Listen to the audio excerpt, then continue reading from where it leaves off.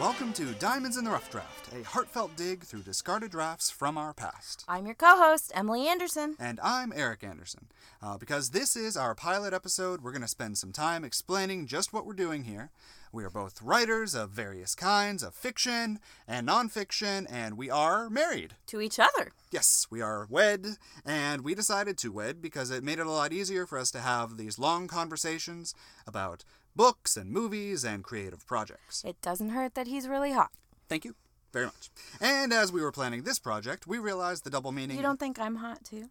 I just was giving it some time. You know, I wanted to get that into the end of the podcast, since you brought that forward at the beginning of the podcast. Yes, I think you're hot, too. Thanks. Okay. You're welcome. Okay. All right. So we discovered the double meaning of the word draft and decided to combine that literary creativity with some light drinking. There's about as many microbreweries as there are podcasts in the world now, so that gives us a great excuse to try local beers and then talk about them. It's for the podcast, guys. Yeah. It's for the podcast. So, apocryphally, Hemingway is supposed to have said, "Write drunk, edit sober." He probably didn't actually say that, but it works for this. And he definitely didn't give any direction on recording a podcast. So every single week, we're going to sample a new local brew and discuss reading and writing and whatever else comes to mind. In this podcast, we will delve into our records to bring you some of our poems and short stories that need a makeover. We will be reading them and reacting with constructive criticism and encouragement. Behind the scenes, we will take those notes and any suggestions from our listeners to rewrite these works until they are ready to be read again on one of our open mic night episodes. That's going to happen a lot. That's going to get better. It's fine. Yes, and we need the audience to develop some opinions, some very strong opinions, and then get back to us about with them. The way Emily flubs her consonant sounds. I actually meant about our works, but that's fine too. They can critique anything they want. That's just fine. On draft this week is, drumroll. Oh, she did it. She really did it. Okay, wasn't expecting that. Dos Equis, because it is Cinco de Mayo, and we got Dos Equis from a Cinco de Mayo party that we went to. And guys, free beer is the best beer. Let's be honest. It is absolutely the best beer. While we drink our way through our Dos Equis, we will be working through Emily's rough draft of... The Earth, My Home. That sounds very exciting. I can't wait to see. But first, Emily, what are you thinking about right now? Well...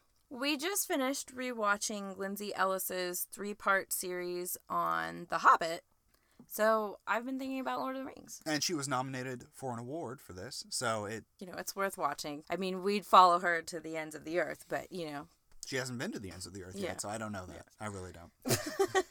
But yeah, so it really got us into the mood of talking about Lord of the Rings and The Hobbit, and I've been thinking about what it would be like if there were more female characters in Lord of the Rings. But you can't just willy-nilly go putting more characters into the story, because there's a lot of characters already. Yeah, this isn't the Hobbit movies. Where you just add in female characters for no reason. And stupid love triangles for no reason. So we started thinking, what characters that are already in the story can be shifted to females? Because there's got to be some of them. Tolkien very famously did not write very many women into his story, just the one who was a love interest in Arwen, and then Éowyn, who... It's like a classic shield maiden type. Who had her own thing going on, but then at the end was just like, oh wait, I'm a love interest too, never mind, I don't need to fight anymore. You have these wonderful female warriors, and then, oops! I don't want to do this anymore. I just want to have babies. Don't you just hate when that happens? That's how it goes. It's the Ariel effect. Well, I'm in love. I don't need anything that I've done previously to this time. I feel, especially with the elven stuff, with the elven storylines, he was also really influenced by, the courtly love. You'd see a lot of this in, the Arthurian legends. Yeah. So I think that's why Arwen and Galadriel are so remote, and you have Gimli falling in love with Galadriel in a very courtly love way. It's true, in the way of just 3 strands of your hair will be just fine. Yeah. And I'll never actually see you again, but I'm going to think about you every day kind of way. Yeah, exactly. All the deeds that I do will be for you and in your name, Well, but since you brought up Gimli, I think it's fascinating to think about what would it have been like if he had actually been written as a female character instead. They even make the joke, it's just the movie, it's not in the books, but the rumor that there are no dwarf women because they look so similar to dwarf men. And if they look so similar to dwarf men, then what's the point? Just like make him a woman. Let's see what happens. Yeah, I'm not as gung-ho about that one. I would be very interested in some of the dwarves in The Hobbit being women. I don't think that would really change the story too much. No, and you have enough to choose from. Although, when you look at an adaptation, it is very, very hard to even get all of the dwarves on screen at the same time. Yeah. So, inevitably, you wind up just losing half of the dwarves in the span of the movie. Yeah. Or just clumping them all together. Well, and I think if you really needed to drag your movies out to a trilogy instead of one, an easier way to do that than creating a elven character out of whole cloth and shoehorning a love triangle that nobody wanted in there would have been to have some of the dwarves be women, and then you can explore the gender dynamics. I mean, presumably they could be having their own feminist struggles too. I suppose. Of, you know, what is the role of women in dwarven society, especially in a dwarven society that has completely lost their home and the seat of their civilization. You know, then what can you rewrite? Although it could also be really cool just to have... Okay, so we already have that with Éowyn, right? Where she is a woman that wants to do other things, but she is not being accepted because she's a woman. Like, that's what the people do. That's what the humans do. So it would be really neat, in my opinion, to have the dwarves have a society where that is not true. Where women can go and battle, and it's just fine, and it's not seen as strange in any possible way. Yeah. So with that in mind, leapfrogging back to The Lord of the Rings... We talked a little bit about, would it be worthwhile to make Frodo a woman? I mean, the interesting thing about that is you would have to make Sam a woman, because that relationship, and I think this is what a lot of people get wrong in their enthusiasm to find any LGBTQ relationships in good, well-known story franchises. A lot of people want to play that Frodo-Sam relationship as a possibility. Yeah, as a possibility. Yeah. As a romantic possibility. And it's really, especially if you go back to the text, it's really far more about the relationship between master and servant. Yeah, this was really obvious to me after you made me watch Downton Abbey for the third time. And I was thinking about the interactions between all of these servants and their lords and masters. And they all, like Sam, throughout the entire book and movie, he's calling him Mr. Frodo. Yeah, he's the only one who does that. Yeah, he only calls him Mr. Frodo. They are not on a first name basis. Like, that is not how the relationship works. Like, Sam is his gardener. And he was always seen that way. The only reason he got pulled into this is because he happened to be gardening at the time that Gandalf was telling Frodo all of this stuff. And, like, he was super loyal. They're super good friends now. Yeah, it's actually kind of interesting that such a, like... I mean, that's a lower-level servant. Yeah, it's not like it's his butler. It's not his hand person. They're not even his that... hand person. I don't know what that means. I almost said handmaid. I'm like, that's not right. Hand person sounds wrong, Emily. Yes, it does. I just want to emphasize... We don't want to hear about your hand people. Sam was not Frodo's hand person, okay? Okay. And I'm going to stop it to drink it. Drink the beer. How do you drink? That's noisy. I thought they might like some slurp drinks. I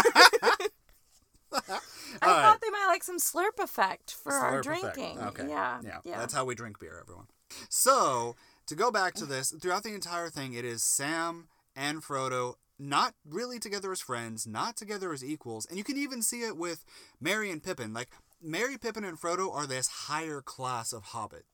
Yeah, and the real bromance in the text is Merry and Pippin, and at the expense of comic relief is kind of downplayed in favor of this really epic romance between Legolas and Gimli in the movies, but like in the book, it's, Merry and Pippin are like ride or die, hell or high water, like really, really good friends. I think they're like cousins too. I mean, I think all of the hobbits are cousins of each other. Yeah, because... it's kind of funny though. Yeah.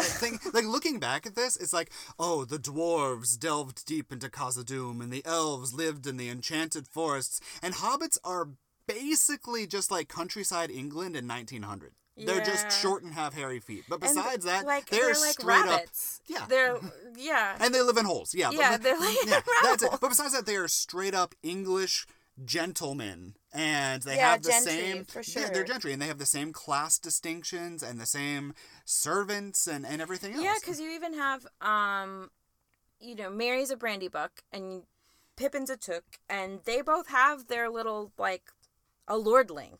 Like, there's the mayor of Hobbiton, who is a person of some importance, but then you also have in Tookland, and I can't remember what the Brandybuck... Brookland! Yeah, I can't remember what the Brandybuck land is, and I don't have my copy of Lord of the Rings in front of me. But, like, both of those big families are, like, families of some prestige. And the, sire's not the right word. Like, the, seneschal is also not the right word. Let's keep saying not right words, then. Well, the clan chief, the clan chief, the patriarch is the word I've been looking for. The patriarch of these families is talked about almost like a lord. I'm thinking of the Grand Old Took, but I remember that there's a similar title for the head of the Brandybuck family. So yeah, it really is like a microcosm of early 1900s country Britain, down to you've got your gentry, you've got some nobility there. I would really like to see somebody remake Lord of the Rings in our just everyday world. And if we were to do this, the people who are going on the ring quest are just going to be like country English gentlemen in the turn of the 20th century.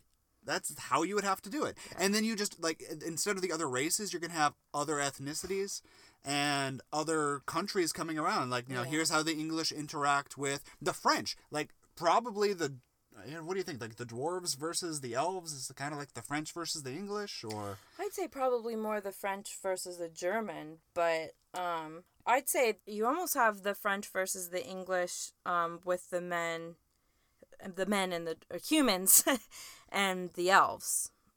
I guess there's really no good orcs in our modern day. Yeah. It's hard. But alien invasion. We've gotten a little sidetracked, and I'm wanting to steer us back to talking about changing gender roles. Yeah. Oh. So I don't think if I could just wave a magic wand and change whatever character I wanted to a female one, I don't think I would make Frodo and Sam female, because I think there's actually something really nice about having positive relationships between men depicted on the page. Having realized how servile that relationship is, it's not my favorite, and I'm now much more in favor of the relationship we do get to see between Merry and Pippin, and to a certain extent between Legolas and Gimli. The bromance, a positive, non-toxic, non-homophobic bromance. I think that's a really positive thing for people to be seeing in the world. And and Frodo is still a hero because, he persists, he's brave, he does all this, but he's never seen as a warrior. He doesn't need to be a warrior. Yeah. He is just strong and uncorruptible. Yeah, so I think it's worthwhile to keep Frodo and Sam male characters. I think what would be an interesting character to change would actually have been either Boromir or Aragorn or both. To have them be female. Yeah. I think that's almost the Queen of Gondor instead. It works just fine. Yeah, I think that's almost a more compelling story with more built-in tension, like more built-in conflict for the plot, because the world being what it is, especially when Tolkien was writing these books, a queen who's the last royal of the royal line of her people is just going to have a harder time claiming that throne than a king who's the last of the royal line of their people. So you've got that conflict baked in. I mean, all I think that would really have affected is the Arwen Aragorn plotline, which, like, it's not really that important in the books. It's really not. Like, they give her more of a role in the movies, and I think it's done to great effect in the Fellowship of the Ring movie. It's like middling effect in the Two Towers movie. It is just confusing and not useful in the Return of the King movie. Elrond's just like, her fate is immediately tied to the fate of the ring. For some no reason. Don't worry about it. Don't think about it. For plot reasons. Here we go. Yeah, whereas in the book, she's just like making banners. That's all she does. She just Yeah. knits, sews, crochets, banners all the time. No, she's like embroidering banners, I think. think. It was one of those. Yeah. I mean, the medieval thing was... They don't crochet? Like, crocheting and knitting would have been, like, utilitarian. You would have been making, like, socks and blankets and stuff like that. Embroidery is for the upper class. Well, just for the fine needlework would have been what you do to pass the time. I mean, there's a reason when I made you watch Pride and Prejudice with me, you'll notice that when the suitors come to call, they throw in a drawer what they're actually working on, and they all bring out, like, fine needlework. I think somebody's working on a tangled bunch of ribbons, but, like, you know. That would be me. I tangle everything. Yeah. So, I mean, that's what people did when paint was super expensive. You know, could see that. You'd be embroidering things. Yeah. So I find it really interesting that for the most part, changing a lot of these characters to female wouldn't really change anything. Oh, Gandalf. That was my choice, actually. If I had to change one character, it would be Gandalf, because this wizard is essentially sexless. Like, he's not even really human. He's not really a person. Yeah, it doesn't matter what gender kind of he is. pseudo-angel, demon god thing, and that Tolkien just creates. So there's absolutely no reason, as much as I love Ian McKellen's performance, like, that could be done by a woman, and it would be just fine. Yeah, but if you change Gandalf to a woman, Saruman also has to be a woman, because otherwise there's some other, like, creepy kind of conflict undertones going on when he's got Gandalf imprisoned at the beginning of Fellowship of the Ring. There could be. I mean, I guess it's unfortunate. You're probably right that a man can't keep a woman prisoner without there being these undertones. Yeah. But with all that being said, then, I wonder how we would all feel at having Saruman be a woman, because we see a lot, we see so many plot lines of women tearing each other down. And I mean, that is essentially what Saruman does. He's just tearing all of his peers down. Well, okay, let's take it one step further. So, Saruman is corrupted by Sauron. If we changed Gandalf and Saruman, would we have to change Sauron too? I don't know that you'd have to, but I think that would also be an interesting choice. I want to make jokes about the giant eye wearing makeup. With mascara. Yeah. You just see a giant hand with a brush putting... It slips in a colored contact. Now, what color would the eyeshadow be for when it blinks? Of course. What color would it be? The eyeshadow with, like, a little eye painted in eyeliner on top. You go. No, I like false eyelashes. I think Sauron needs false eyelashes. Okay, yeah, that would have been great. That was a real missed opportunity. That was. All right. Speaking of which... Yeah, so all of this was wonderful and really was just an aside for the rest of the podcast. So, now, before you give us the dramatic reading, Emily, can you please tell us what you remember about this poem and why it was written? Okay, so just as a reminder, this poem is called The Earth, My Home. When we discussed this podcast, I knew immediately that this was the first poem that I wanted to do on air, because I remembered it as being my, like, first writing. But because I am a millennial, I actually have all of my records on the computer, including the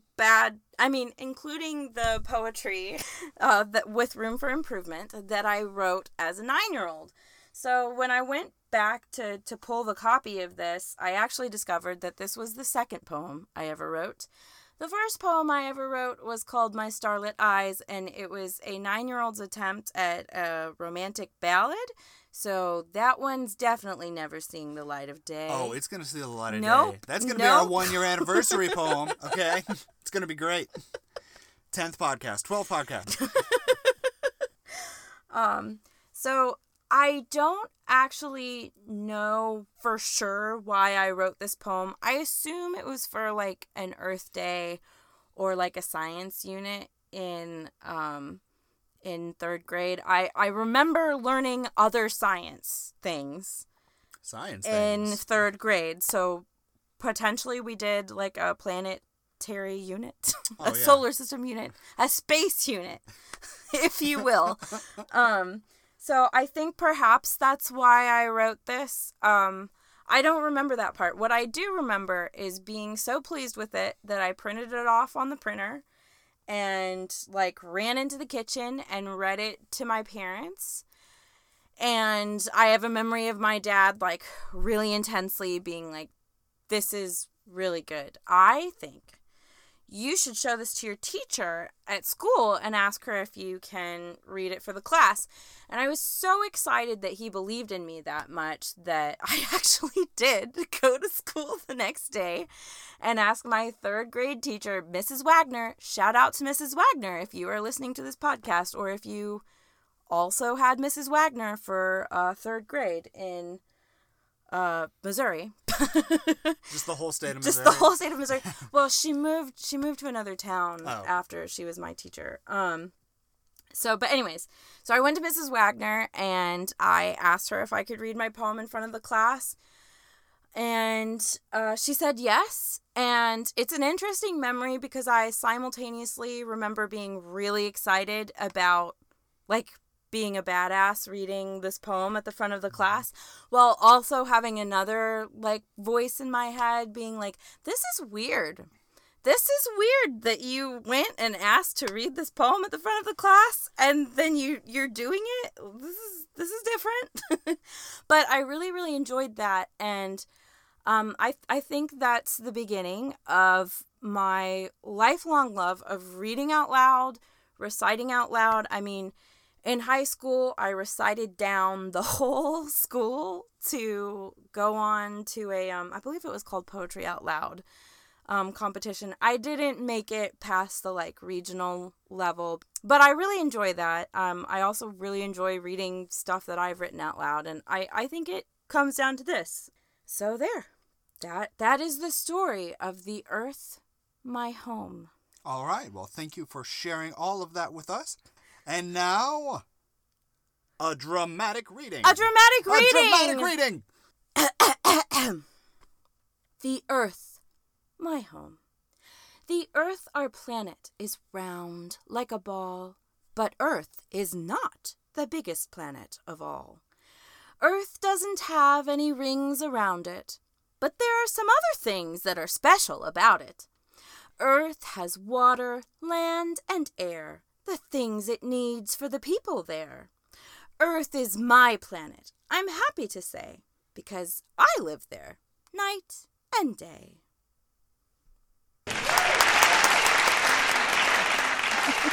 Thank you for your dramatic reading, Emily.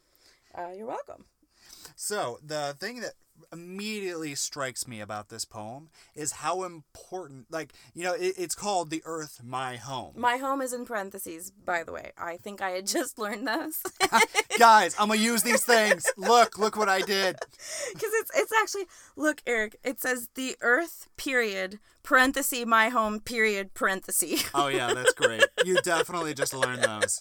Yeah. And all of the other lines have commas at the end of every line. So this is all one run-on sentence ending in an exclamation point. Oh, that's true. She's so excited. Oh, this is great. This is so 8-year-old. I love it. 9. I was 9. You were 9? Okay. I was 9. Well, it's kind of an 8-year-old writing level. Like, so. important to me that everyone knows this was a 9-year-old writing level, Okay. Well, we hear that. I will never make that mistake again. I value your 9-year-old writing abilities. Yes, I do. Well, so it was very interesting and kind of apparent to me that when you were 9 years old, it was very important that you personalize this poem. This wasn't just like a poem about science.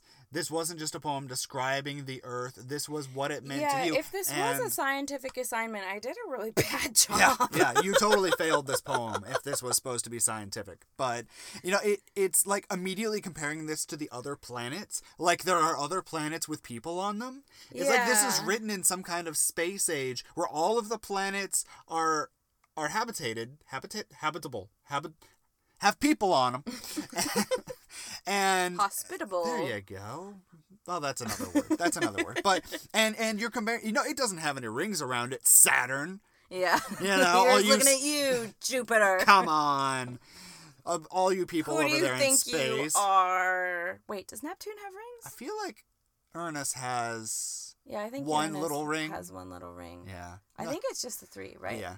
But when I was Wait, nine, Venus is when Venus? I was not, no, Venus has Venus, one. Venus. No, Okay. I do know space. I do know space. I know it well. I have been to the Huntsville. I really thought you were about to say you'd been to space. No, I've been to NASA Space Camp in Huntsville. Oh, that's nice. Yeah, they had at the time like a rock climbing wall that was stylized like Mars. Interesting, because there are no rocks in space. Well, no, you can't rock climb in space. I'm pretty sure there are landforms on Mars. I mean, I just told you it was stylized like Mars. I feel like you weren't listening. I wasn't. I was ready to make that joke. I just thought it was a strange thing to have in a space museum, okay? Like, people climb rocks on Earth, guys. That's it. That's it. All okay. right. I'm sorry. Anyways. I'll stop thinking about myself. myself. So, here's looking at you, Saturn, with your rings. Earth is my planet. I'm happy to say I live there night and day. There's not a lot of new information being gathered, but it is... It is great.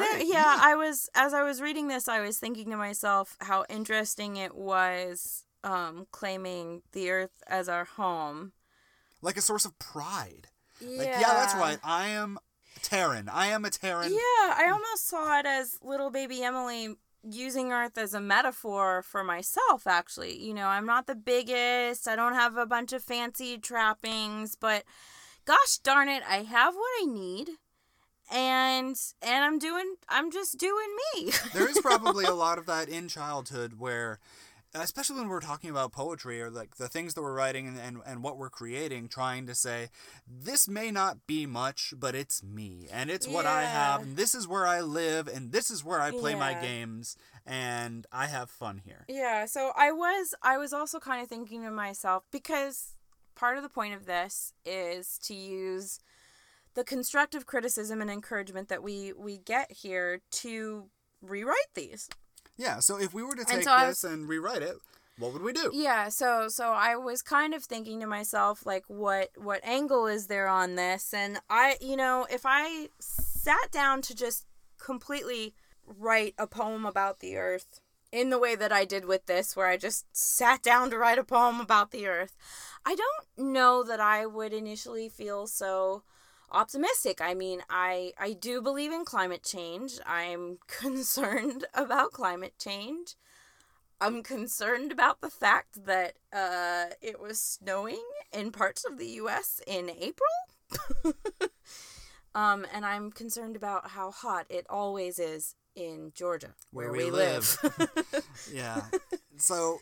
Yeah, I mean, there's definitely that aspect. There's the ecological aspect. I also think about the, like, one world, one people aspect.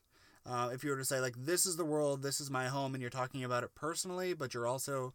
Oh, I got really confused. I was like, from Falcon and the Winter Soldier? No! That's a different podcast, No, they were terrorists. That's not right. No. I was talking about if we were to rewrite this... but you understood why they felt the need to be radicalized to terror.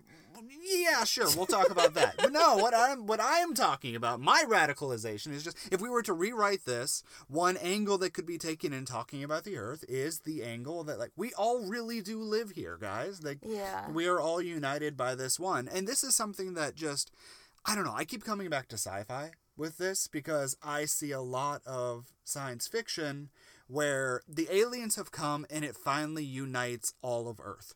Because we realize for the first time that suddenly it is just humanity versus the other, and we stop othering each other in order to other people. I at first thought you meant, like the aliens come and Earth is just gone now because the aliens destroyed it. So where is home? Bleak. Yeah, well, I don't know. Well, that could also be. I was literally looking at the word home when you started saying aliens. And I was like, well, that's done. Well, okay, so that's another take.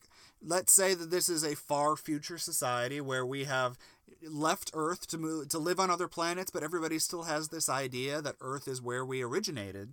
So some little kid is writing this poem about Earth that they've never lived on and their grandparents never lived on, but everybody still tells us stories that we came from Earth. That would be interesting to attempt a childlike tone again. Hopefully, less childlike grammar. It's fine. No, and less childlike honestly, cadence. your grammar's fine. Yeah. So we're looking at this poem, guys, and like all of the lines are about the same length, except for, but there are some other things that are special about it. So it actually kind of makes my poem look like a concrete poem of Saturn, which I am just really amused by. Her poem is round like a ball. I mean, as at the age that I am now, I would have written that line, but there are special things about it. Instead, she would change up the line length a little bit. I've learned a little bit of brevity in my age. So yeah, well, what other feedback do you have for me? I mean, you definitely knew what you were talking about. Like, you knew from the title, from the first line to the end, you knew what you were trying to talk about when you wrote this poem. You were trying to, Earth is not the biggest planet of all. You were immediately drawing a comparison and trying to state that, like, it doesn't matter what the comparison is. This is where I am. This is who I am.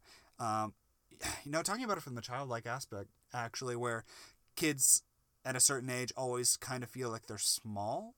Yeah. Immediately saying Earth is not the biggest planet of all gets to that idea of, I'm so small, everybody else is bigger around me. Am I ever going to grow up? Those kinds of childhood insecurities. Yeah. So I like that. I think we could tap into that. Okay. Yeah.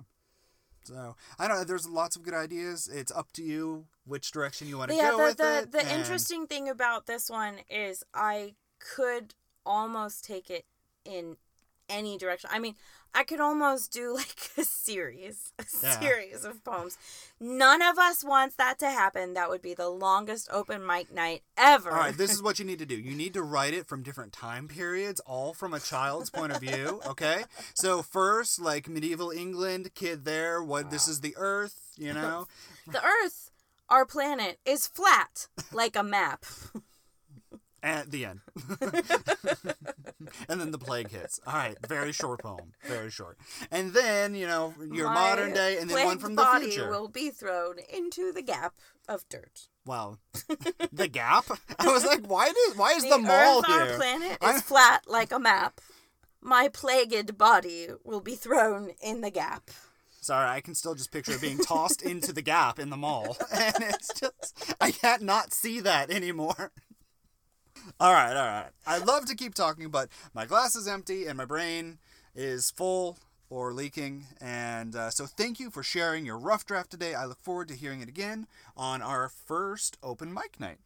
Dear listener, if you have any edits, thoughts, or suggestions on this rough draft, you can find us on Instagram as Diamonds in the Rough Draft, or by email at diamondroughdraftpod@gmail.com. If you or anyone in your life is interested in having a draft on this podcast or joining as a guest, please reach out to us. If you happen to be Neil Gaiman or Gail Carriger, please reach out quickly. Thank you for joining us for this episode of Diamonds in the Rough Draft. I'm Emily Anderson. And I am Eric Anderson. Have a great time and don't edit under the influence.